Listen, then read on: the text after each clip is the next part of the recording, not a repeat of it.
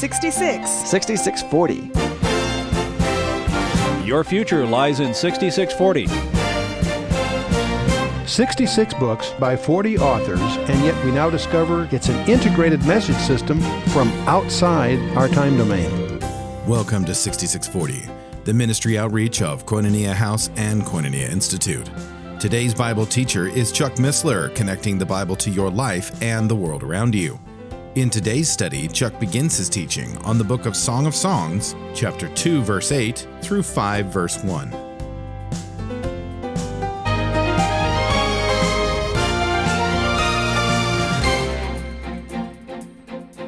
Well, welcome to our exposition of the Song of Songs. And of course, every time that we go into the Word of God, we always want to go with prayer. So let's bow our hearts. Father, we thank you for this opportunity. We thank you for this book. And we pray, Father, that through your Spirit, you will accomplish your purpose in each of our lives, that we each might grow in grace and the knowledge of our bridegroom, our shepherd king. And we do pray, Father, that your purpose be accomplished in each of our lives. In Jesus' name, amen. So here we are with the Song of Songs, and we're in session 2. And this is, no discussion of personal lovemaking should miss an allusion to the ultimate opera written by none other than Solomon himself. And as Israel's third king, he ruled from 971 to about 931 BC. And he was perhaps more gifted in literary skill than any other king of Israel, for he wrote over 3,000 proverbs and 1,005 songs, according to 1 Kings 4. Of the more than 1,000 songs he wrote, only this one was designed by God to be included in the Holy Scriptures. And so that should give us pause. And Jesus endorsed the Scripture, said the Scripture can't be broken. So this is included in that sweeping endorsement. So we need to understand that as we go forward here. Now, it is outlined in 5 love poems, typically called idylls. And each one of these consists of a few reflections. And so it's in 2 basic parts. Part 1 is courtship and marriage, and part 2 will be the sexual adjustments after marriage. Very practical book, a surprisingly practical book, once you get used to the peculiar idioms that they used at that time. The first idyll is the wedding day, and it consists of 3 reflections. And the second idyll is the courtship period, and then the third one, making up the first idyll, is the marital union in broad terms. And so following that, there'll be a 4th idyll with dealing with sexual problems, and the 5th idyll will wrap it up with the return to Galilee. What's interesting is, as part of the 3rd idyll, we have the consummation of the marriage in chapter 4, verse 15 and following. What's interesting about that is that turns out to be in the exact center of the piece. There's 111 lines prior to this consummation, and there's 111 lines after. Not a big deal, except it demonstrates to us that this is designed. And one of the discoveries we each need to make for ourselves about the Bible is that every detail in the Bible is there by deliberate design. Every number, every place name, many of the puns and so forth, even the structures that lie underneath the text itself, evidences skillful design. And once you discover that for yourself, you're confronted with a second discovery, and that is that the origin of that message had to occur from outside our time domain, because it writes history before it happens in such precision that you can't ascribe it to chance. So here, even in this opera, in this collection of love poems about marriage, we discover it's very carefully designed. And so now the wedding day was the first idyll, and we took that in the previous session.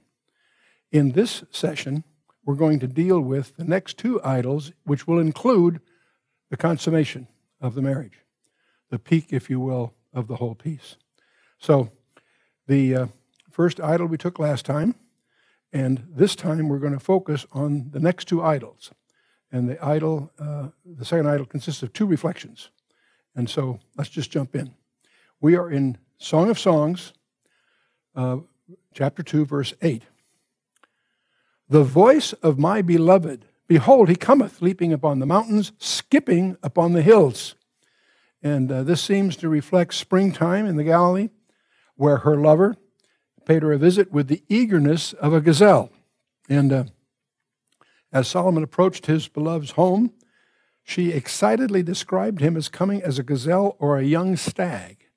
And this emphasized his attractive appearance, of course, and his strength and his agility. So these are superlatives and a lot of fun.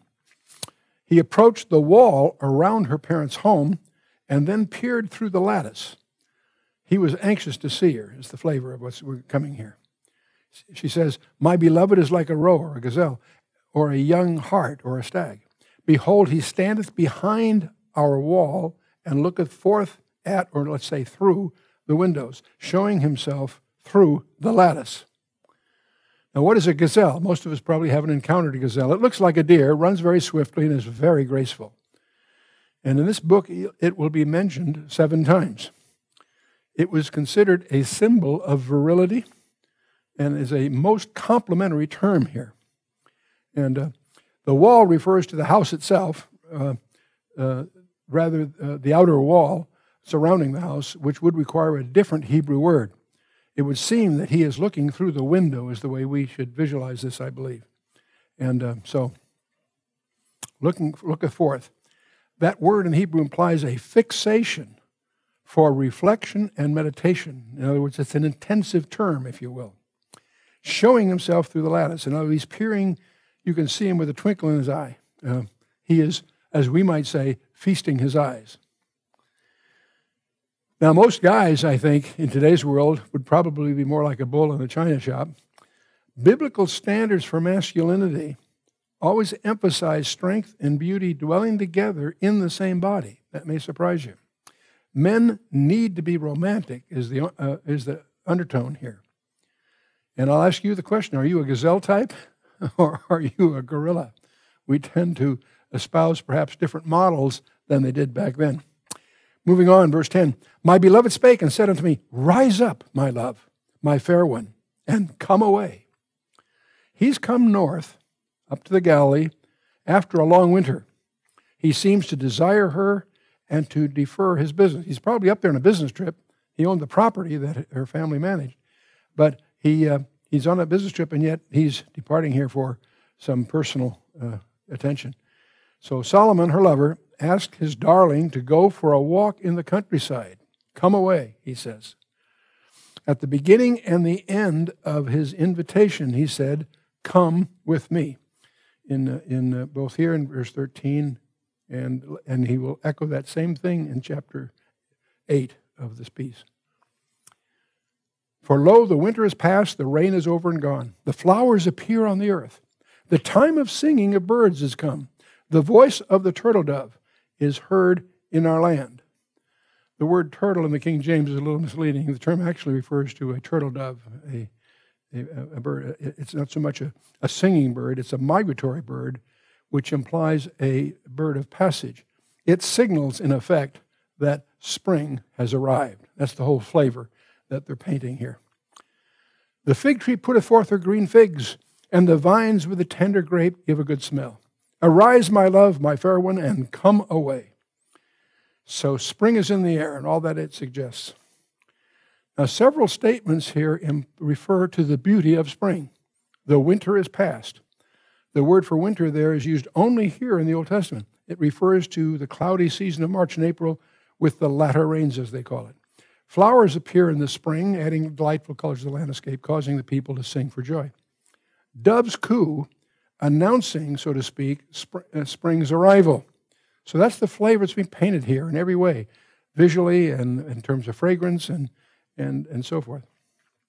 Fig trees put forth their early fruit, it says. The early figs were either those that had remained unripened on the trees from the previous summer and then ripened at the beginning of spring, or they were the small edible buds that appeared in March. That term is used for both of them. Grapevines blossom, giving off their fragrance just before the grapes appear. Now, this is kind of an important observation. Most of us, when we read our Bible, haven't done our homework in terms of the agricultural calendar. We need to understand that grapevines blossomed in the spring and were harvested in the fall, which means, by the way, there's no such thing as grape juice in Israel in the springtime, because they're harvested in the fall. They have no refrigeration normally, obviously, and so when you get to Nisan, Passover, you're talking about wine, and a lot of people make a big thing about that, but you need to understand the agricultural calendar, and some of those controversies actually evaporate. Moving on. The elaborate description of spring here was probably meant to do more than simply emphasize the beauty of spring. It is likely also describing their budding relationships, if I can put it that way. In a sense, when one falls in love, it's like spring in everything else, because everything seems fresh and new. The world is seen from a different perspective, which is how Solomon felt when he was with his beloved. And I think many of us remember that so vividly, that when you're in love, everything gleams a little brighter, the colors are a little more intense, and so forth. Moving on, verse 14. O my dove, thou art in the clefts of the rock, in the secret places of the stairs. Let me see thy countenance. Let me hear thy voice. For sweet is thy voice, and thy countenance is comely. So her lover's pleading continues. She's remaining in her house like a dove or a wood pigeon that typically hides in the cracks between rocky places. And this even may echo, these cleft in rocks even echoes, in a sense, the refuge in Edom, the Sikh, if you will, that gets into Petra. And we could go on about that, but let's move on here. Countenance is in the plural, by the way, as an amplification. The fullness of her beauty is what's really underscored there. The cleft in the rock. Are you in a cleft in the rock is one of the questions. Remember in 1 Corinthians 10:4, that rock was Christ. Paul makes that idiomatic relationship there, and we'll be talking more about that a couple of sessions from now as we get into the allegorical overtones here. Remember the song, Rock of Ages, cleft for me, grace hath hide me safe in thee. And we seek that same refuge, in a sense. There is a parallel here. So anyway, she goes forward and speaks as they walk. Take us the foxes, the little foxes that spoil the vines, for our vines have tender grapes. Now, what on earth is she talking about with foxes? You and I have no experience with that. That's an idiom very familiar to them. Foxes were noted for their destructive tendencies in crop fields. So her reference here to those animals that is probably suggested metaphorically problems in the relationship, anticipating problems in a relationship. If you have a vineyard, foxes are a source of problems. So the term here takes advantage of that. The foxes are those little problems that can intrude upon a relationship.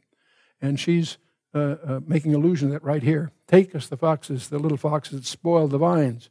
She's not talking about the vineyard, except idiomatically. She's talking about the kinds of problems that come up in a marriage. Foxes are proverbial destroyers in Nehemiah 4:3, Lamentation 5:18, Ezekiel. Through the Scripture, you can corroborate that use of an idiom there. The beloved was asking her lover to take the initiative in solving the problems that were potentially harmful in their relationship. And how important that is, to anticipate those things, because those little things can become bigger problems if not dealt with properly. The foxes represent obstacles or temptations as have plagued lovers throughout the centuries.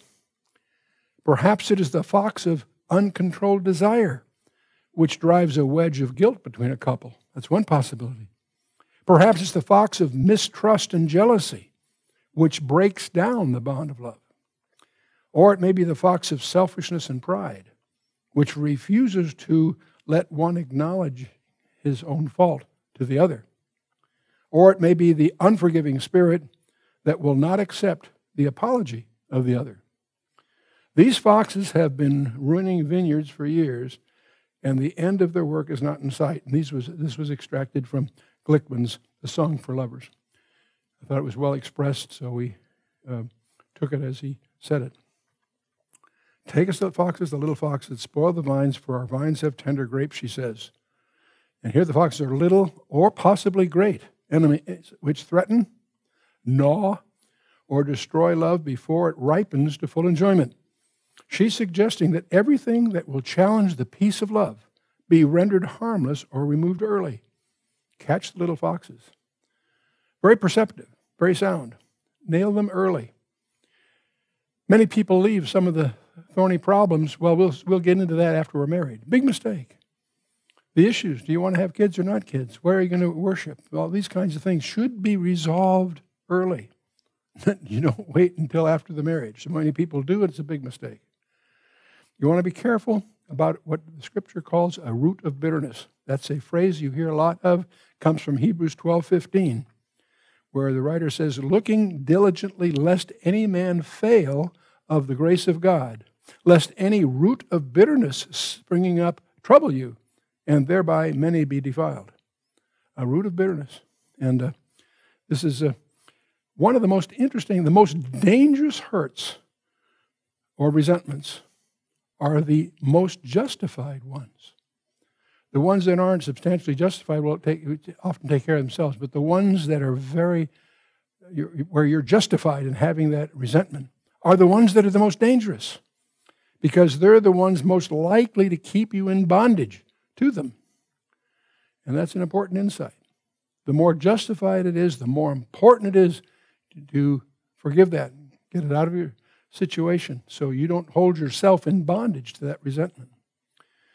Well, moving on to verse 16, my beloved is mine and I am his. He feedeth, or shepherds, if you will, as a verb, among the lilies. And speaking to herself, using personal pronouns, mine, his, and he, in verse 16, is likely that verse 17 that's going to follow is also a soliloquy. He browses or pastures the flock among the lilies. And she's going to use that same phrase when we get to chapter 6. She pictures him at work. He has business to attend to, but she is confident of their love remaining true to each other. Commitment is the foundation of a good marriage, not sex or falling in love. Commitment. The key word in the Greek is agape. That's the act of the will, not emotion, the will. And the same thing is true of ahav.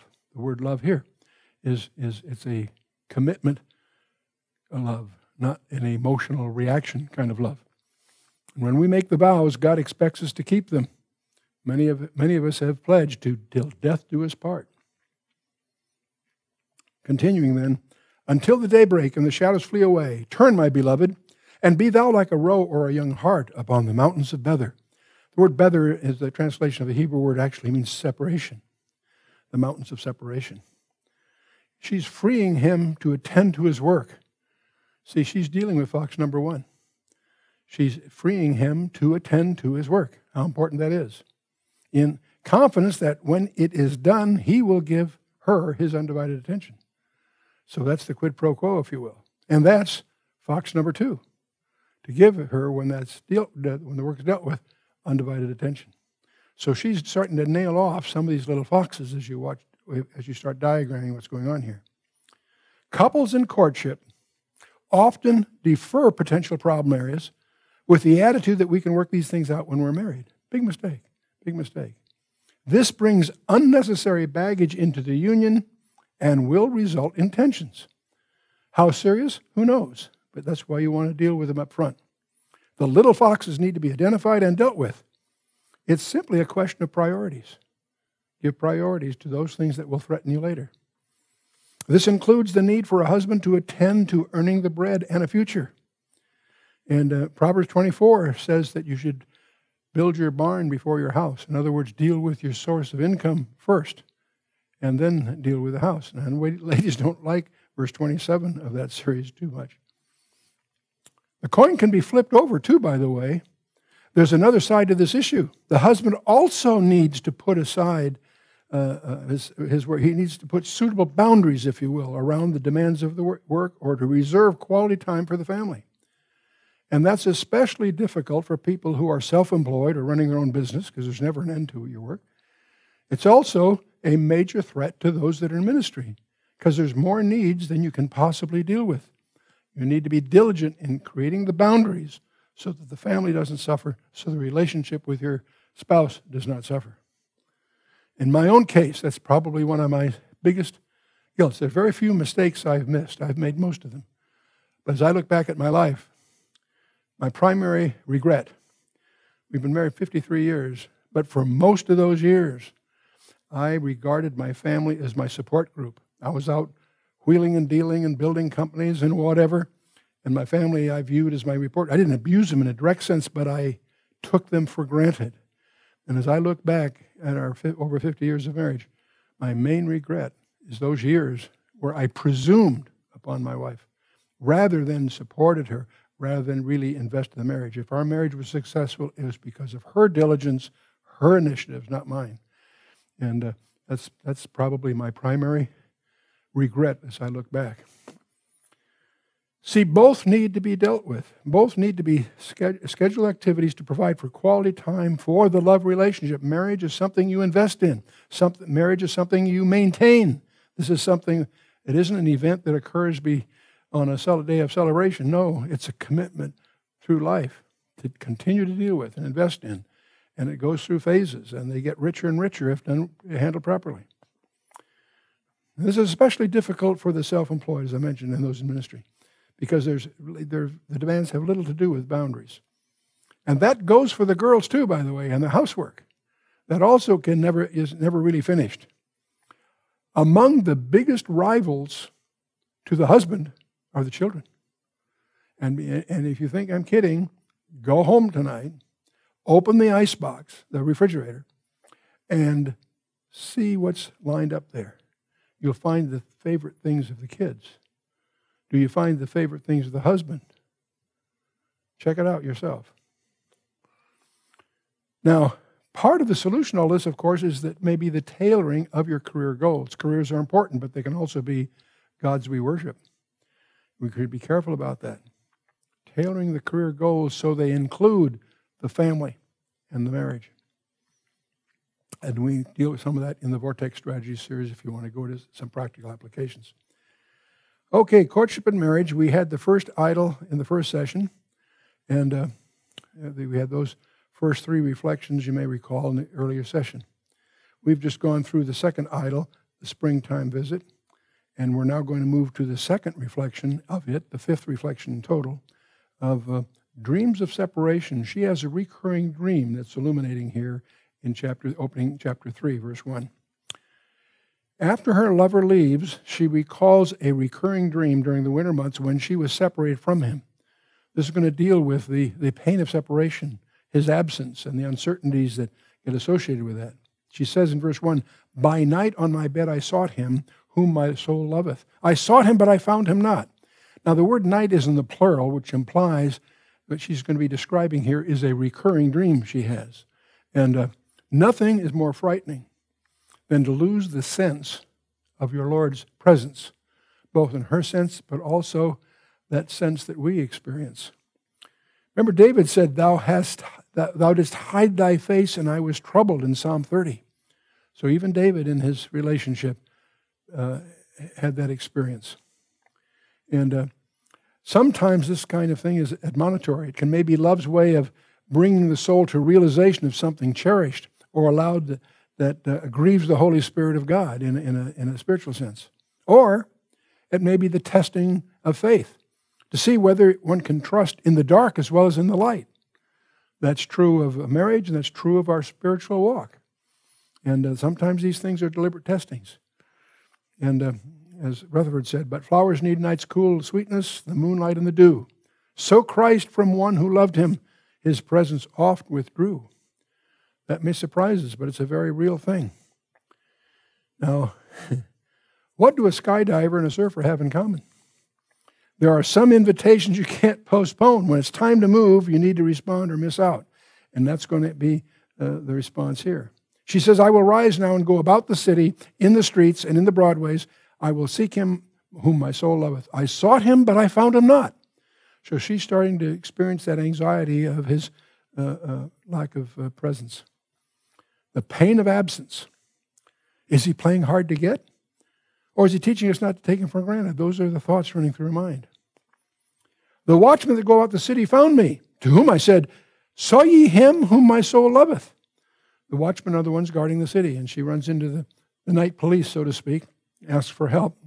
Have you seen them? Are they of any help? No. She must find him herself. She no sooner inquires of his whereabouts when she spots him. Just like Jeremiah said, and ye shall seek me and find me when ye shall search for me with all your heart. So that's true of the bridegroom here. It's also true of our bridegroom, and we'll get to that a couple of sessions later when we look more carefully at the allegorical implications of this love poem. She says in verse 4, I was but a little that I passed from them, but I found him whom my soul loveth. I held him and would not let him go until I had brought him into my mother's house and into the chamber of her that conceived me. See, in her mind, her mother's home was a place of security. So in her dream, when she finally finds him, she gets a grip on him and brings him to her place of security. So the dream that began as a nightmare ends happily in the first opportunity of privacy and security. You've been listening to 6640, the ministry outreach of Koinonia House and Koinonia Institute. Today's Bible teacher was Chuck Missler, teaching through the book of Song of Songs. Download the new K-House TV app to access an ever-growing collection of free resources. Visit the Apple or Android App Store or search K-House TV on your Roku or Fire TV streaming device. Thank you for listening to 6640 and for your continued prayerful support of this ministry.